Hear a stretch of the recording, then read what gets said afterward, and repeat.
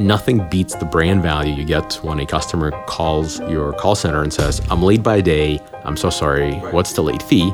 And the rep says, oh, there's no late fee, don't worry about it. The person is like, holy mother of God, I am going to tell all my friends about you. The most interesting data corpus that we've gathered over the years is actually our own history. One of the things that I really wanted to do with Affirm, I wanted to sort of capture the opportunity to define what the company is beyond its commercial aspirations. From GGV, this is Founder Real Talk, where we get real about the challenges that founders and startup executives face and how they've grown from tough experiences. I'm your host, Glenn Solomon, Managing Partner at GGV Capital. If you like what you hear, please rate and review us on the Apple Podcast app to help others find this podcast. Also, check out Founder Real Talk past episodes, including Stuart Butterfield from Slack, Nate Blacharczyk from Airbnb, Mikkel Svane from Zendesk, and Sarah Fryer from when she was CFO at Square. Without further ado, here's today's episode. On today's episode, I'm very excited to have Max Levchin, a true serial entrepreneur and Silicon Valley veteran, who's now the co-founder and CEO of Affirm, a GGV portfolio company. I'm also excited to have my fellow GGV Capital managing partner, Hans Tung, as my guest host for this episode. Hans led our investment in Affirm. Thanks, Glenn. Hi, everyone. It's great to be here.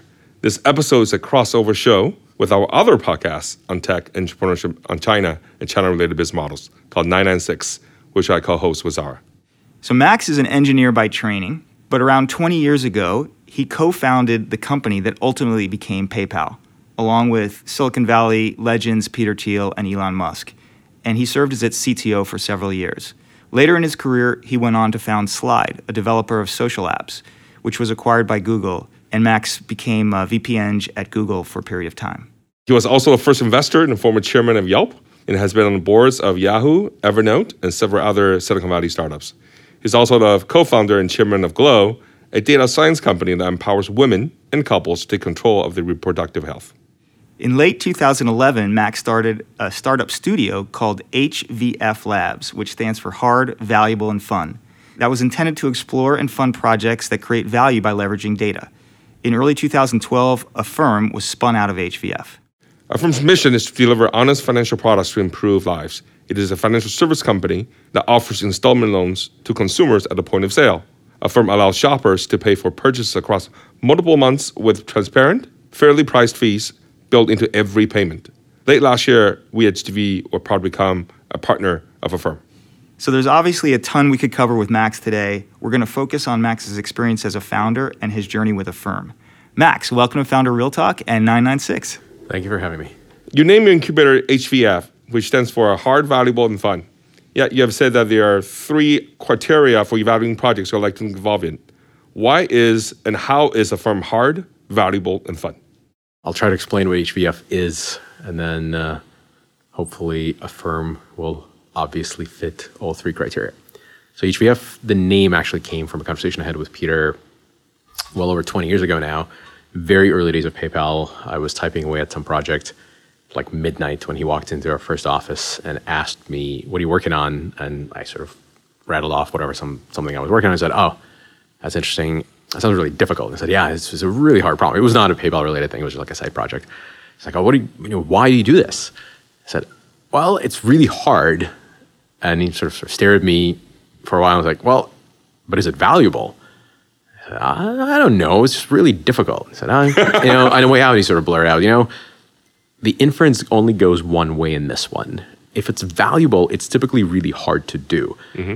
I can name a lot of times in my life where I'd work on something really hard and be like, yeah, well, that was a really cool project that didn't really add any value to the universe, but I sure had fun working on it. And so I definitely took care to choose valuable projects as the first order of priority, but it turns out that the most valuable things are actually quite difficult to do. Yeah. The fun part came much later. So Slide, which was fundamentally a social media and sort of video games, really, like you cut to the core. Yeah. It was an entertainment company. And it's kind of the opposite of what it sounds like. So I really loved the team we put together to run Slide, and yes. I enjoyed every person I hired, and it was a good outcome ultimately when Google acquired it. I never had any fun. Right. And reason for it is it turns out that I don't like video games. Right. Not only that, I don't even like entertainment that much. I like coding. I like running companies. Solve hard problems. Solving hard problems. At some point, my wife told me, "You're no fun. That's why you're not enjoying this." And I said, "Well, You're not the first person to hear that heard that comment from the wife." And so after Slide journey was over, I had completed my mission at Google. I actually sat down with my wife and said, "All right, you have to help me figure out what to do next because you called it. Like, every computer scientist, every nerd I knew in high school, the dream job was to work for a video game company. Right. I got to run a video game company, and I didn't have any fun. So help me figure out the next move." And she's like, "Well, the last time I seen you really have fun is when you were beating your head against the wall of some of the really difficult security problems at PayPal. Right. So one, consider going back to financial services. Two, don't try to be something you're not. Like you're not ever going to be that guy who loves video gaming so much he dedicates his life to building them. So find what fun for you is as opposed to what everybody else thinks fun is." And so I ended up writing a fairly lengthy essay for myself, basically like a letter to Max. When you start your next company, think about hard doesn't necessarily mean valuable. Valuable has to be hard, otherwise everybody would replicate it, and find out what it means for you personally to have fun. From that conversation, I sort of spent a bunch of time thinking and eventually said, PayPal never really dug below the rails. This sort of payment industry jargon. Credit card rails is what Visa, MasterCard provides, and then everything above it is above the rails, and below the rails are the issuing banks, which actually lend the money and take the risks, and people generally don't go there. It's very hard. You can lose 100% of the money. You can never make more than a couple of percent, so it's a very asymmetrically distributed risk-reward thing. Right. But if you dig deeper, you find all kinds of yucky things like late fees that account for more than half the profits, and deferred interest, which is kind of an ugly way of making money because you promise somebody a free loan, but then you find a way to charge them interest for the part that was actually supposed to be free. Right. So the more I read up on that stuff, the more I sort of recalled all those things from the PayPal experience. Like, oh, I should go there. Like that sounds like a gnarly little place to open up and really try to make a difference. And the more I would talk about it, the more people's eyes would glaze over, except for the few people that were like really sort of payment nerds. And they're like, wow, that sounds like a lot of opportunity. Like we should really do something about this. Right. And like, yeah, I'm having fun just thinking about it. So like, all right, hard, valuable, and fun. I should go do this. So that's how Affirm came about. So Affirm is HVF, hard, clearly very hard, obviously could be very valuable, and fun for certain people. For For payment, certain types. payment nerds. For certain people. I'm proud of my that's your payment asterisk. nerdiness. Right. You have a smart wife. That's good. Yeah, that's awesome. Very I wise. don't think I've ever Very heard wise. about a founder writing a letter to his or herself prior to starting a company to kind of really try to crystallize what it was they wanted to accomplish. But that's maybe something we should start recommending other people think about doing. It's very useful. I rewrote it over and over again. And then when it was done, I thought it was a sort of private note to self, but I sent it to one friend who proceeded to send it to his kids because he was so impressed with the logic. So like this was not meant as a letter to society. But in retrospect, I thought actually, like had I read this letter before starting my video games company, maybe I wouldn't have spent 7 years trying to build something that I wasn't especially well suited to do. So speaking of Affirm and you being very well suited to do it, you've talked about the fact that millennials and young people more generally are not enamored with the financial institutions of the prior century and are open to looking for a new answer, help them in their lives from a financial services aspect. And you want to be that, Affirm wants to be that next generation solution, that online financial institution that can help that class of customer in an efficient and honest way. There's obviously a very well-established banking industry that you're kind of going up against in some ways. What about that industry makes it ripe for disruption? Lots of things. For one, even 1% of those customers choosing to commit their financial decisions to a startup like Affirm necessarily means billions and billions of dollars because finance is probably largest or second largest market in the world. Yep. And maybe energy might be the larger market, but finance is really up there in terms of scale. Just a basic stat on credit cards alone, revolving credit accounts in the US in the last 12 months were $1 trillion. Right. So it's a pretty big nut to crack. And if you can make a difference for a small number of people, we want to make a difference for a larger one. The other thing that makes it compelling and interesting vast majority of banking institutions in the US and even non-banking sort of lenders and service providers are not software developers.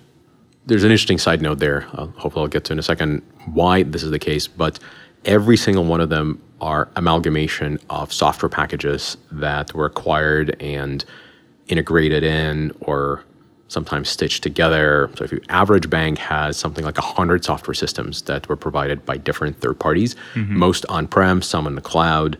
If you look at one of my favorite things to do is to read jobs pages for companies like Amex or Chase or any of these companies that actually are arguably in their own industry are more technology-centric companies than most. COBOL programmers and AS400. Not only, so the amusing part, of course, the initial is like, oh, wow, they're still hiring COBOL people. Well, good luck with that. And then like, well, AS400, like I know people who used to code in AS400 and they're retiring now and they're being asked to not retire. My mom was one of these people. She was persuaded by her employer not to retire for a couple of years in a row because they couldn't find anybody who could write 4th D on an AS400. Yeah. And so that's kind of that's the superficial, like, haha, these guys are in 500 years ago. But then you look more carefully, like actually they're using Python and JavaScript and 4th D and Lua and Haskell and Erlang. Wow. And so it's not just the fact that they're sitting on ancient technology, is that they're sitting on every imaginable mishmash of old technologies. Yes. So if you're saying, hey, you know what, let's introduce a brand new kind of loan, one of the decisions that they have to make is where would we build it?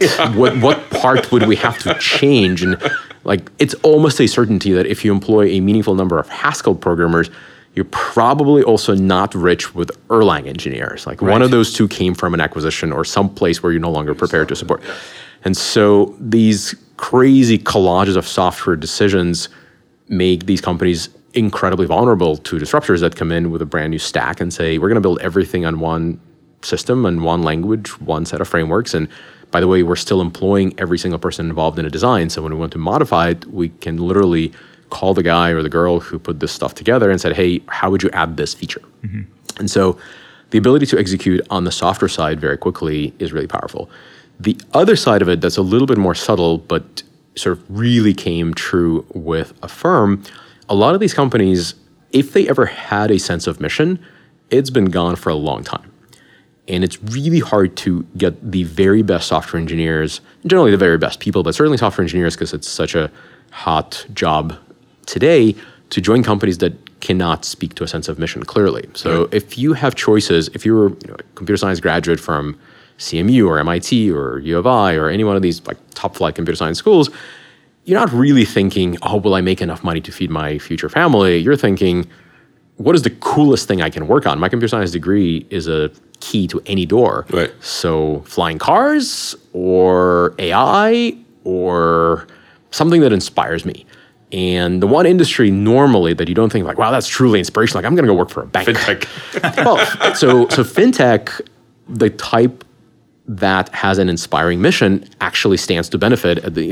If you woke up one morning and said, money is interesting. It's such a fascinating concept. I want to work on something to do with money. Until Affirm, I would argue choices were don't, because you're going to work on some crazy monstrosity of software decisions that you would not enjoy, or go to Wall Street and just be in the back office. Pinch your nose and trade and or build software for traders. And so Affirm created this place and company where mission comes first, and we're all here because we want to make the world a better place, and we're doing it through changing the way money is paid and transacted. But it is about the mission more than just about anything else. And there is that subset of people that say, I want to work on interesting financial systems, somewhat aided, by the way, by the emergence of cryptocurrencies, because lots of people woke up and said, oh, I didn't realize money was such an interesting, big, and important thing as a technology, as opposed to just money itself. So I think that's why the disruption in this particular space is now, as opposed to other times. So I've been really looking forward to this conversation and to pull on this thread a little bit more. I remember back to a time when we invested in Square in 2010 timeframe, and I asked Keith Rabois, who at the time was COO over there, how are you guys able to manage fraud so well? And he just had a one-word answer, and it was Max. And I'm like, but Max Levchin, but he doesn't work here. And he said, yeah, but we're still using his codes. Yeah. Well, first he said you helped, so thank you for that. and hopefully you got some advisor shares or something for that effort. But as a matter of fact, I did. Okay, good. But Keith reminded me that at PayPal, really the biggest problem to solve, if you think of PayPal as the first sort of venture-backed fintech company out there, the biggest problem to solve was how do you manage to figure out who to underwrite and avoid fraud, right? And I think with Affirm, those must be two big issues that you guys have had to overcome. Can you talk a little bit about how you're doing that? I mean, you are the father of this science, but I'm a legend in my own mind. Keith is too kind. I did have a hand in several companies, actually, anti-fraud or fraud management systems over the years. There was an infamous email I wrote to Elon Musk many, many years ago during our time at PayPal. The subject line was "Fraud is love."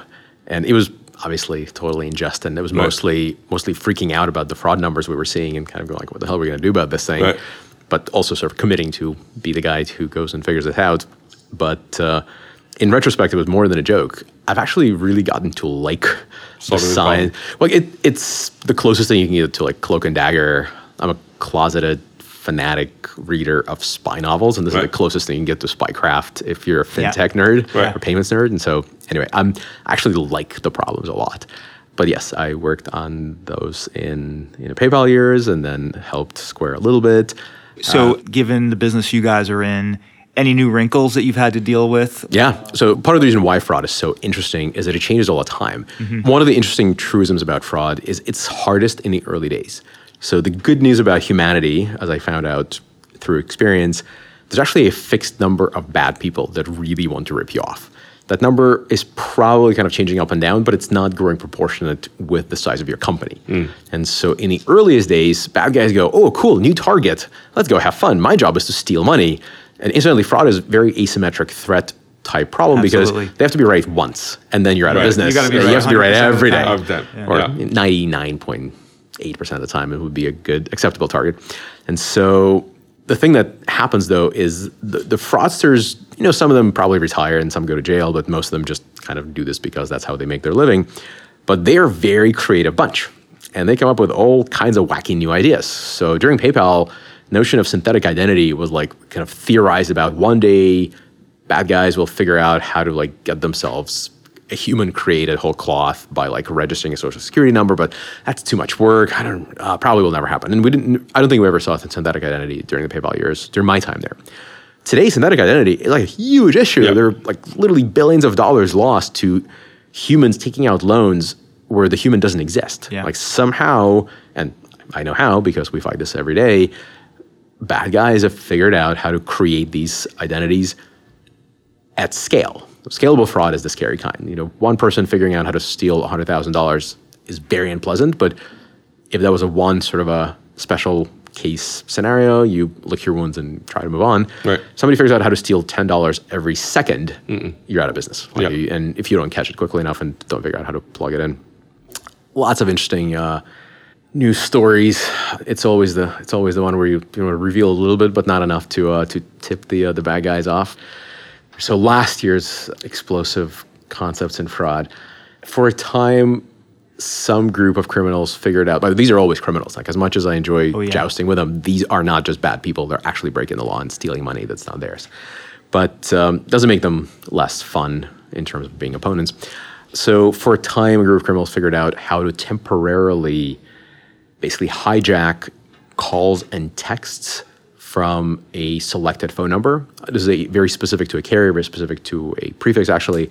But if that person essentially you would have a phone and I would call you and your phone wouldn't ring, it would ring in someone else's phone. And so that person can be the second factor authentication. If you have a two-factor auth, that's a great way of circumventing it, which normally like two-factor auth is pretty bulletproof. No, it's not. No. Not if I can hijack your phone. Right.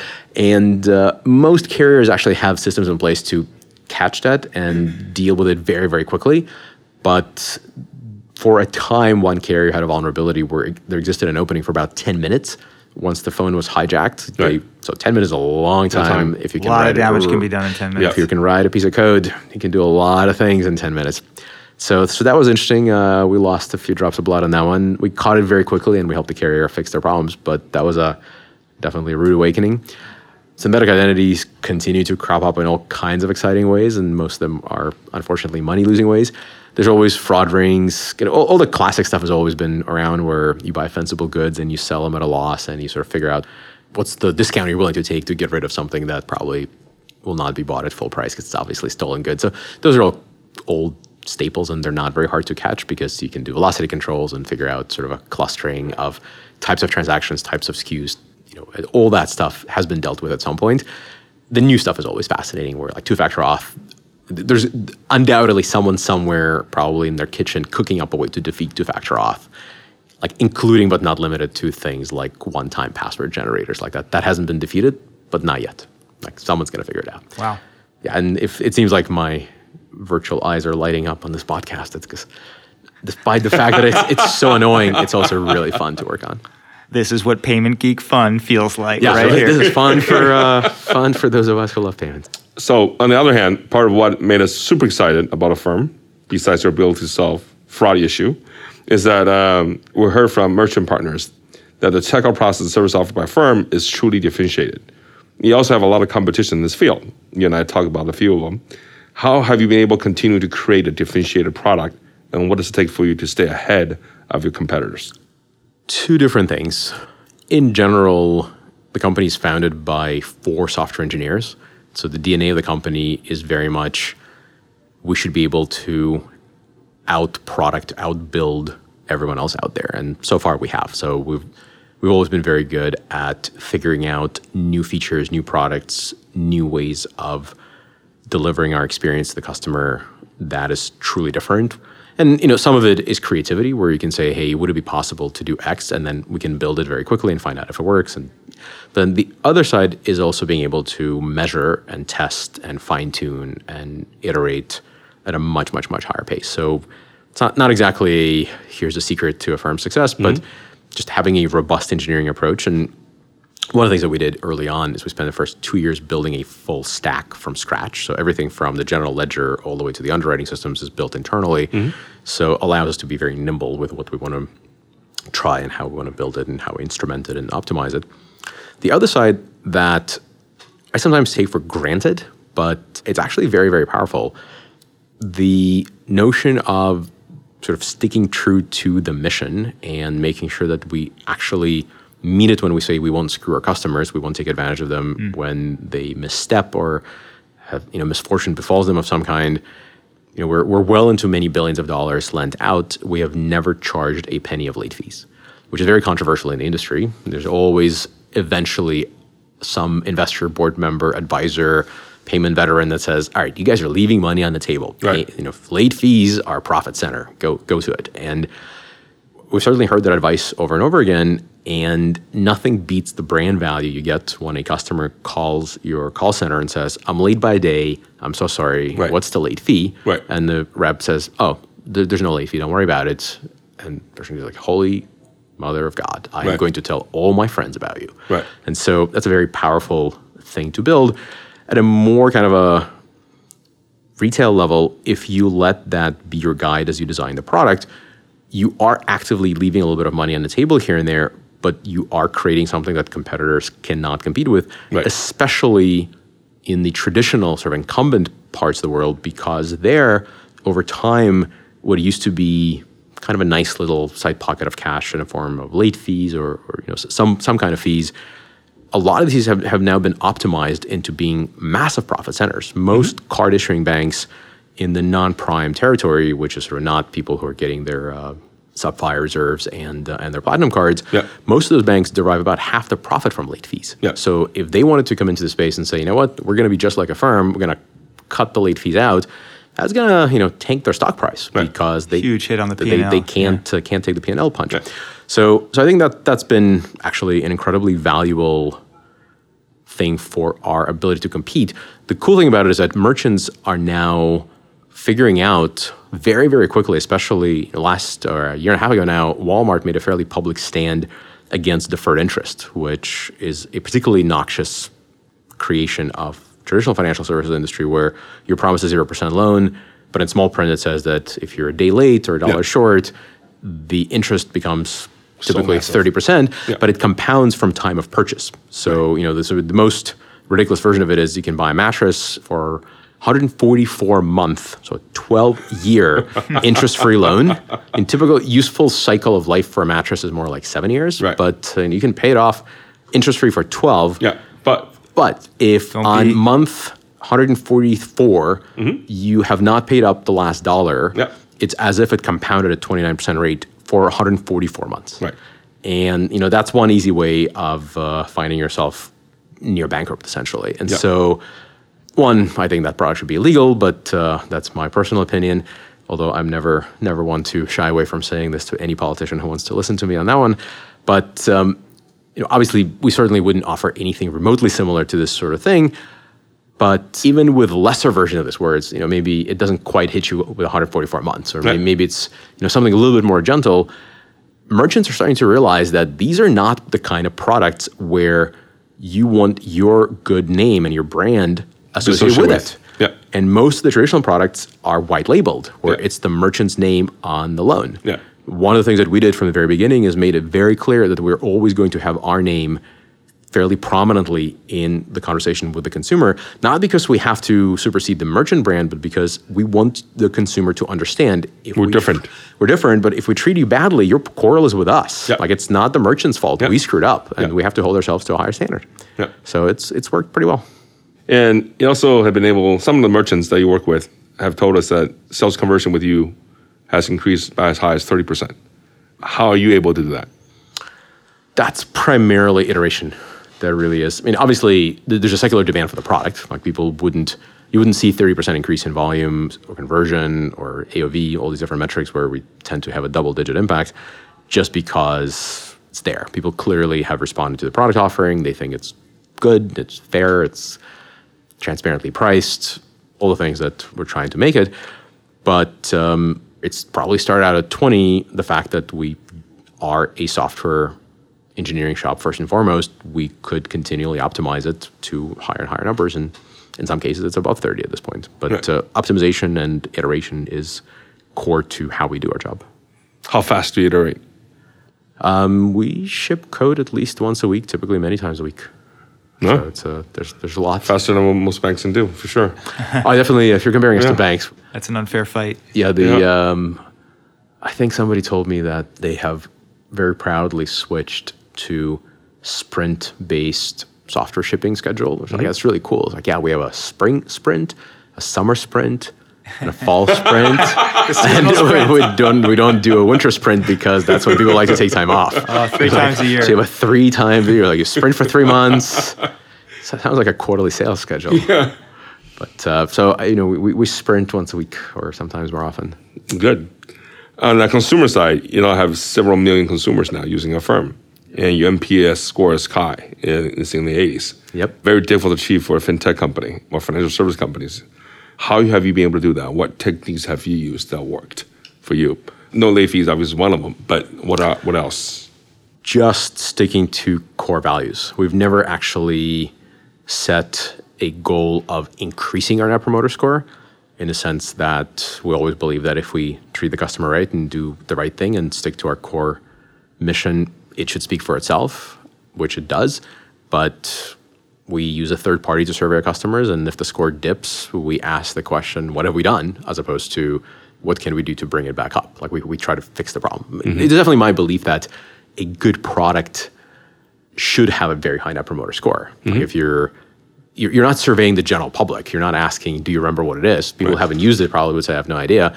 People who have used any product, certainly, hopefully, Affirm, should say, that was amazing. Right. I'd gladly tell my friends about it because, no, I didn't feel screwed. I didn't feel like there was a fee baked in there. I should have known about it, but it didn't warn me. So it's on us to figure out how to keep that front and center of everything we do. But don't do anything extra to have our Net Promoter Score high. We definitely do lots and lots of things to make sure we do the right thing for the customer. So Max, you've also talked about data being a real competitive advantage for Affirm. And you mentioned you've now loaned billions in the billions. So you must have a growing corpus of data with millions of customers. And I assume that data is growing rapidly now. How do you guys use data as an advantage in your company? And when you advise startups, what do you tell them about use of data? Data is definitely the lifeblood of everything we do here. So we try to measure everything, be very smart about what we store, be very safe about how we store it. Obviously, one way of disrupting your high net promoter score is not being careful about what do you record, or not telling people what you're going to record, or not being smart about how you store it. But so far, we've been very, very good about it. The most interesting corpus, it's actually may not have been where you took the question, but it's a question that comes up a lot. How are we able to underwrite better than the average bear? So a typical bank uses a FICO score, and we don't, but that's normally not a good enough answer. And that's right. You should ask a deeper question, like how is it possible that some of these startups are able to underwrite so much better, or are they just giving loans to anybody who's asking? Right. It's one easy way, by the way, of getting high net promoter scores. Just give money to everybody. Yeah. We don't. It would be fun to be sort of the lender for every person, but obviously everybody has their risk tolerance and their risk constraints. We do approve about 30% higher than the industry. Different credit tranches we approve a little bit more, but pretty much in every credit profile we approve more than the industry, on average 30% more. The way we're able to do it is actually through data. One, we look at all the standard, quote unquote, typical data the average lender would look at. We tend to buy this data raw and then mine it for features internally and build our own models, as opposed to rely on external scores, which is how you can find a little bit of information value or a little bit of a sort of competitive advantage via data. The most interesting data corpus that we've gathered over the years is actually our own history. So the information around our users choosing to buy, pricing information, we get SKU level data from merchants about what it is they're actually buying, under what circumstances. Sometimes we know things like what marketing program led to what kind of a purchase, how the pricing impacted the person's willingness to convert, how they went about choosing the term. So typically, as an Affirm customer, you get to pick 3, 6, 12, or 6, 12, 18 months. There are various many choices on the duration. And so all of that feeds into answering the basic question, is this a loan that this person is able to safely repay, given our ability to estimate their cash flow, which is fundamentally what we're trying to do every time we lend money. That's the second question you ask. The first question is typically, is this person who they say they are? Are they trying to rip us off? And the two are fundamentally different, and all of that is answered through data. Like, we have pretty much no human intervention. Obviously, all these things are either online or very rapid offline purchases. If a human had to make an underwriting decision, they would make too many mistakes, but also would just take too long. And so everything is done through machine learning, and data is what feeds that. Great. Yeah, when you look back in your career, how have you seen yourself grown as a leader from PayPal to Slide, now to Affirm? They're all the obvious stuff. I'm a better communicator. I used to freak out about having to speak publicly, and now I don't. And I used to stress about having to be in a podcast, and now I'm on one right now. So all the sort of things you learn to do by doing it a lot is kind of self-evident. The thing that I actually realized fairly recently is I've never really worked for anyone. Like, even my time at Google, my boss, quote unquote, was one of the co-founders. And so my interaction with him was that of a kind of a entrepreneur to entrepreneur. I sort of told him what I was going to work on, and we agreed on things, and sometimes we didn't. But I've never actually had a relationship where I had concerns about my ability to make my next promotion, or worry about my compensation structure and fairness. Like, those things you just don't have to worry about as a founder. And you have other things you need to be really stressed out about. And it's a more stressful job perhaps than the other way around.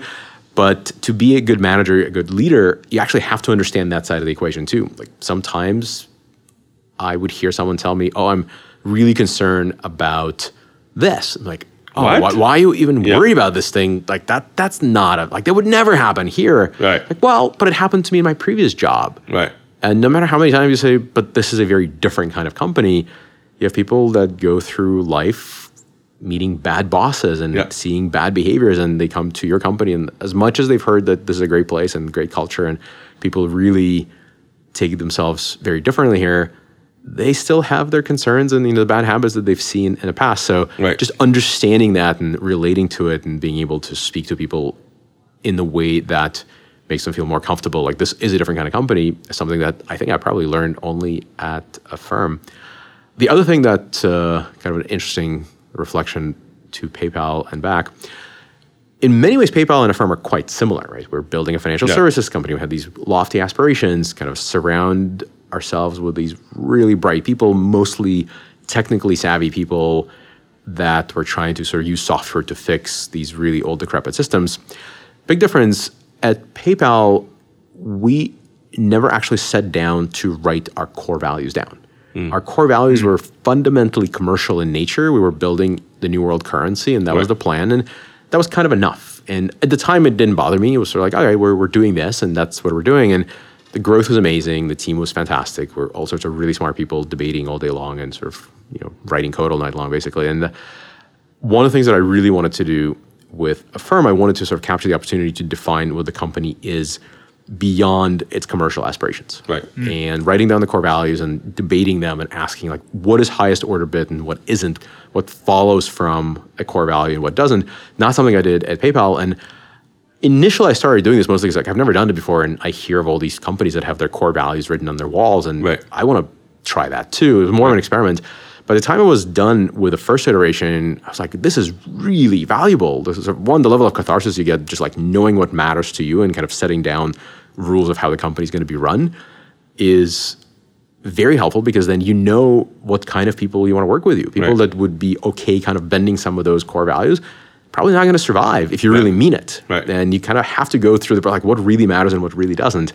And so that was a big difference. And I don't know if that's sort of a, doing things in my 20s versus my 40s, or having 20 years extra of experience, or just the time is different now, core values matter more. But I really enjoyed that a lot more than I thought I would. Did you come up with the core values kind of before founding the company on your own, or was this a team effort with others in the company? So I wrote down the original set of core values with my co-founders pretty much as we started. The company actually had an interesting beginning where we spent about a year toying around with various concepts that were all flavors of what Affirm ultimately became, but we weren't quite ready to go jump off and do it. And then once we were kind of, okay, this is a thing, we're going to go do it, that's roughly around the same time as I wrote down the core values. Interestingly enough, as soon as we started hiring people, I made a point of publicizing the core values and saying, look, here's what we stand for, here's what we will and will not do. There were a lot of questions. People saying, well, okay, so you have this core value of transparency. What does that really mean? Like transparency is like, so can I know everyone's comp? Can I sit in on a board meeting? And I had to answer a lot of these things. And I mean, these are kind of cute ones, but more like, is it our core value that we never charge late fees, or is that an outcome of a core value? And if it's a core value, why didn't we write it down? Like, well, no, actually that's an outcome of something else. And so I ended up writing another document about a year later titled Affirm Operating Principles, where it was a much longer form where it's sort of like, here's how to interpret the core values. It's like, wow, I'm like writing commentary on the gospel of Affirm. It's a little bit of religious experience. And then that actually became kind of a very useful document that I would send people like, hey, read this before you join the company. If you're willing to abide by these rules, that's great. Really cool. And then, so it's actually public. If you search for Affirm Operating Principles, you'll find it. I published it a few years ago. And then about a year later, I realized that thing was way too long. And so I sat down with a couple of executives, this is like 4 years into the company, and rewrote the core values. Like same core values, same numbers, same everything, but basically boiled down into like a page you can memorize, or a few paragraphs that you can actually memorize, as opposed to this multi-page operating principles document that I put together. But I definitely, as I am prone to, obsessed and probably perhaps overinvested in like really finding the optimal way of communicating this stuff. But it's good in the sense that people now kind of know what to look up if they're like, I wonder if this is within our ethical bounds or not. Like, it's fairly descriptive. That's very cool. Another question on culture and building the company. You're an immigrant, and you've prioritized diversity and inclusion as a core precept here at Affirm. It's definitely a hot topic among startups that Hans and I and others at GGV are involved with, of course, and beyond just GGV these days. 2 questions for you on this focus on diversity and inclusion. One, how have you done it? You've been pretty successful so far. And 2, what have the benefits been for you? The 2 are kind of one and the same, actually. I think the same thing can be said about both questions. So the thing that I found as sort of a guiding principle to the previous point in dealing and thinking about D&I, was actually answering the question not in terms of how do I improve my D&I numbers or how do I hit my D&I goals. I think that those are all kind of misplaced second order things. Like you want those numbers to be good. You want to be able to say, hey, we're proud to have increased our underrepresented group participation by X% this year. And like all the things that you should be doing as a good CEO, good citizen, like all that makes sense. But fundamentally, the business need behind it is you want the best possible team. One part of that is you want to get varying opinions, varying backgrounds, understanding of customers through actually having people that look like your customers as opposed to everybody who looks like they went to the same school. But the way of accomplishing that, the way we went about it, has been successful and sort of allowed us to achieve all the numerical goals. There's always the very best person in an underrepresented group. The thing about it, they're not necessarily where you think the very best people are according to your intuition. So I went to the University of Illinois. Of course, the obvious things, I can go and recruit people at UI, and we do every year because that's my alma mater, and I love being there. But I kind of know what the university students there look like. And thankfully, it's actually been increasing as diversity too, so it's good because I have an unfair advantage when I try to convince students to graduate and come to a firm. But the other thing you can and should do, and what we've done, is you go to schools where you don't normally find a lot of other tech companies looking for talent because that's just not the obvious place. So basically you fish in underfished territories and you don't lower your standards, you don't compromise, you don't say, oh, because you're gonna fit my checkbox, I'm gonna make room for you. Quite the opposite. You say, you are an amazing person with the best talents possible, and I found you because I was willing to go to some school or some place or some area where people don't even travel here because there's not obviously computer scientists that like to hang out here, sort of thing. And so we've been very successful recruiting from historically majority X, where X is your favorite underrepresented group, schools and places and it makes a lot groups. Of sense. Like every time I go to recruit on campus, I try to make time to sit down with not just the computer science clubs, but computer science for blank. There's plenty of groups now that are specifically designed to attract underrepresented groups as participants, and inevitably there's some amazing young people there, amazing talent that you can maybe be the first person they interact from Silicon Valley saying, hey, I want you to come work here. And by the way, we hired someone just like you a year ago. And so it also begets itself. Once you start showing that this is a place where whatever your kind is not just welcome, it thrives, it's the best place for, then people want to join. And so we've done pretty well there. We've just announced one really cool female executive, and we're about to announce a few more. So that's great. I'm doing especially well on my male to female executive ratio right now. Right. Which I'm quite happy about. We're seeing more and more of our companies building a second or third office with tech talent. You're doing one in Pittsburgh. We have seen in some portfolio like Slack in Denver, Opendoor in Phoenix, and Atlanta. What made you decide on Pittsburgh, and how did you come to this decision to have a second office in the first place? Like everything else, it was one of these 36 variable optimization where someone here did a ton of research as to like best place for criteria 1, 2, 3 through 36, and everything from price of real estate, access to diverse computer science talent, to flights to our other offices, frequency of flights, times of flights, stuff like that. So it was not pulled out of a hat. I guess that's the short version of it. But I'm generally very bullish on not building offices in Silicon Valley in particular because the competition for talent has gotten completely insane. But it's also just really, really, really hard to retain talent here. Like even if you're successful at attracting it, there's so many opportunities and people understandably kind of want to try out everything. So there's real sort of business sense in finding places where if people want to live in Pittsburgh or Denver or Nashville, being one of the few companies that have a really exciting place to work makes it a little bit easier than being in Silicon Valley where the choices are infinite. The benefits are obvious, but also a lot of companies prefer all the engineers and product people to be in the same building, on the same floor, so they can talk to each other and be more efficient that way, despite a higher cost. How do you solve those two issues? I think that's generally true if you could have floors that could comfortably house 500 people, which is roughly where we are now. I've never seen a building that had a floor plate where one floor could have 500 people. Probably not a safe building to be in anyway. Last time I've seen a building that big and that flat was 1840 Embarcadero PayPal office. I think it was like a former dealership or something. Just like one huge floor. But I think we're past the stage where we could actually fit all our engineers and product people and designers onto one floor. So you kind of have to, like even in San Francisco, we now have 2 buildings where we sort of cross the street all day long. And soon enough, I think we'll have a 3rd one. At some point, you end up becoming comfortable with having offices that are in different time zones. But our New York office has been both thriving and a pretty cool place and a fun place to go visit if you're based in San Francisco and want to go travel to New York. So long as you're able to maintain the culture, and if you go there and it feels like home and you come back and it's the same vibe, I think it's not that difficult to deal with a distributed set of offices.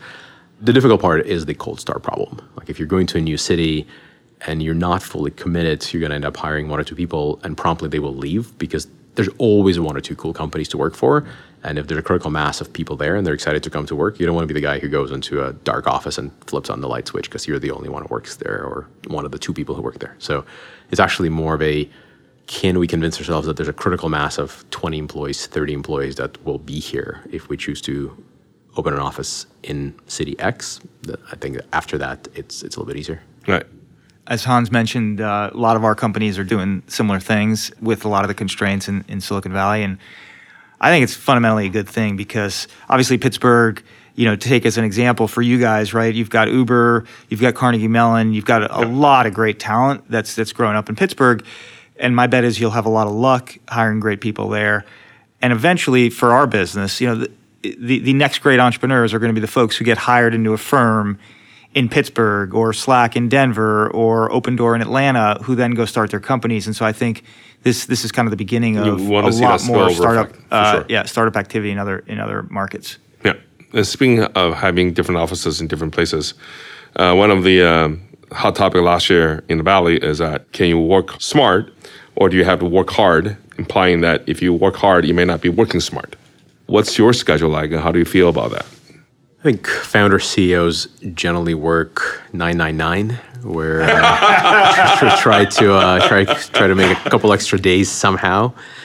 I roll out of bed typically between 4 and 5 a.m. and if I'm falling asleep before 11, that was a comfortable day. Right. Even today, as a billionaire, this is what you would do. I don't know if there's any external factors that impact that. That's how I'm wired. Over the years, I've definitely recognized that what they used to call FaceTime sometimes is critical and other times is an absolute, horse bleep because as often as not, you could sit in front of a computer and type as hard as you can and put out no useful code or no useful product specs or no useful spreadsheets. And so there's definitely work smart is very real and it's really important. Sometimes you have a moment where you have to sprint. And if you're sprinting and you're doing it with a bunch of colleagues, you're better off being in the same room. And yeah, it does sometimes. I can name a product that got built here starting in the middle of the Christmas break where a bunch of engineers, this is a 7-year-old company, these people are not all founders. Right. And they were really motivated. We had to hit a deadline. And a bunch of people basically locked themselves in a conference room and were just going as hard as they could. And I don't think there was the 7th day where they took it to rest. They just worked until it was done. Sometimes that happens. And as a leader, you have to be prepared to lead by example. Like if you're going to have that, you better be there with them. Like the 996 for everybody except the CEO or except the that whoever. doesn't work very long. Doesn't work. If people look at like, well, how's that person special? But I do think that 996 is not the solution to every problem. You're far better off saying, this is something that needs a all hands on deck approach. Yep. And in that situation, it's really rare that somebody says, you know what, I have to go home because my work-life balance is hurting. It's like, work-life balance is work right now because we need you and we need everybody. Yep. And a lot of times if it's not that, telling someone, well, you better stay at your desk. Yes, it's Friday and 4 p.m. and you're thinking happy hour, but instead we're going to make you work through Saturday just to train that sort of self-harm muscle. That's also stupid. Right. So I think work smart is generally more my speed, but I'm no stranger to the work hard part, which I think is generally, so long as you have the ability to work hard when necessary and you're willing to put it to work, you have an advantage. And I think if you just bang your head against the wall, it's your head that's going to crack. So it's probably not the best use of your skills. But if you occasionally find a soft spot and you put in a little bit of extra elbow grease, it pays off. Great. I know from talking to you in the past, you have been an admirer of what Tencent and WeChat have built in China. What do you think about when people say, China is just full of copycats? They steal our technology, they steal our ideas, and then they go clone it. And since that country has so many people, they can make a lot of money off it. I think there was a time when majority of very successful Chinese companies could be easily traced to an American inspiration, let's be charitable and call it that, or maybe something that they cloned. I think at this point, I can name at least a handful of very successful companies that are uniquely Chinese, that were not copycats by any stretch of imagination, and were created and grown to tens of billions of dollars of value in a uniquely Chinese space, in a uniquely Chinese way. Such as? I think Meituan is pretty special in that sense. I think it's kind of a combination of a bunch of things you could sort of stick a finger at in the US, but the fact that it's such a tightly coupled network and the endpoints of delivery are completely unique to the Chinese market, that just doesn't work here, and yet it works in China, although it's completely counterintuitive. I think the original QQ product was obviously named and effectively carbon copied off of ICQ, but if you look at their creative destruction approach to themselves over and over and over again, it's really hard to claim that they've done nothing new. I think at this point, it is an unbelievably different product. They pioneered the use of very small transactions as a for-pay model. Yes. Like a lot of this came to the US from China. I would argue it's still kind of a haphazardly done in the US, while in China, it's the business model for a lot of these companies. Even some of the more kind of less my speed, more those who enjoy entertainment companies, but TikTok and all the new concepts in short form video, kind of the new Instagram competitors, things like that. Though they're all fairly unique. I mean, you could argue that these are not profoundly new business models, but a lot of them are profoundly new product conceptualizations, and it's pretty different. And WeChat? I think WeChat was, at this point, WeChat is hardly a new product. Sure. It's been around for a decade, I think. But even WeChat as the kind of the super app, which it's still as a concept in its infancy in the US, but in China, every successful app has now drifted into this territory. Become a super app. Super app and just That's category. Yeah. So I think that's fairly new. So yeah, I would no longer be inclined to say, there's nothing original. If anything, and we don't operate in China, and I make it my business to sort of track of what's happening there, in part because who knows, maybe I'll get inspired. I'm no stranger to inspiration from other parts, so it's foolish to declare anyone pure copycat. You'll miss original ideas that you might want to copycat yourself. Right. Okay, Max, so we're at the end of this episode, which means you're on the hot seat. We're going to ask you a couple of quick fire questions. Just say the first thing that comes into your mind. Oh boy. So first off, who's an entrepreneur or a company that you admire most and why? Toby Lutke at Shopify, I think, is friggin' amazing. Yep. I think that company is, all the obvious answers are obvious, but I think he gets a lot less fanfare than he deserves. He's a stunningly successful entrepreneur and very strategic, very smart, super unassuming. I admire him in part because I like the way he conducts himself as opposed to people that did something amazing and are not too shy to talk about it. Got it. What's something you read recently that you would recommend? I read a lot of trashy spy novels, and I don't recommend them, but they're great to take the mind off the pain that is entrepreneurship. I read a book called Habit, which is I read also a lot of psychology books, and this is a good one, just explaining how brain forms habit patterns and how to disrupt them and how to rekey habits. I'm rereading Here with 1,000 Faces, which is a great sort of if you need a long book to blow your mind and not have to do anything with Silicon Valley, it's a great book. That's what I'm reading right now. Good choice. Cool.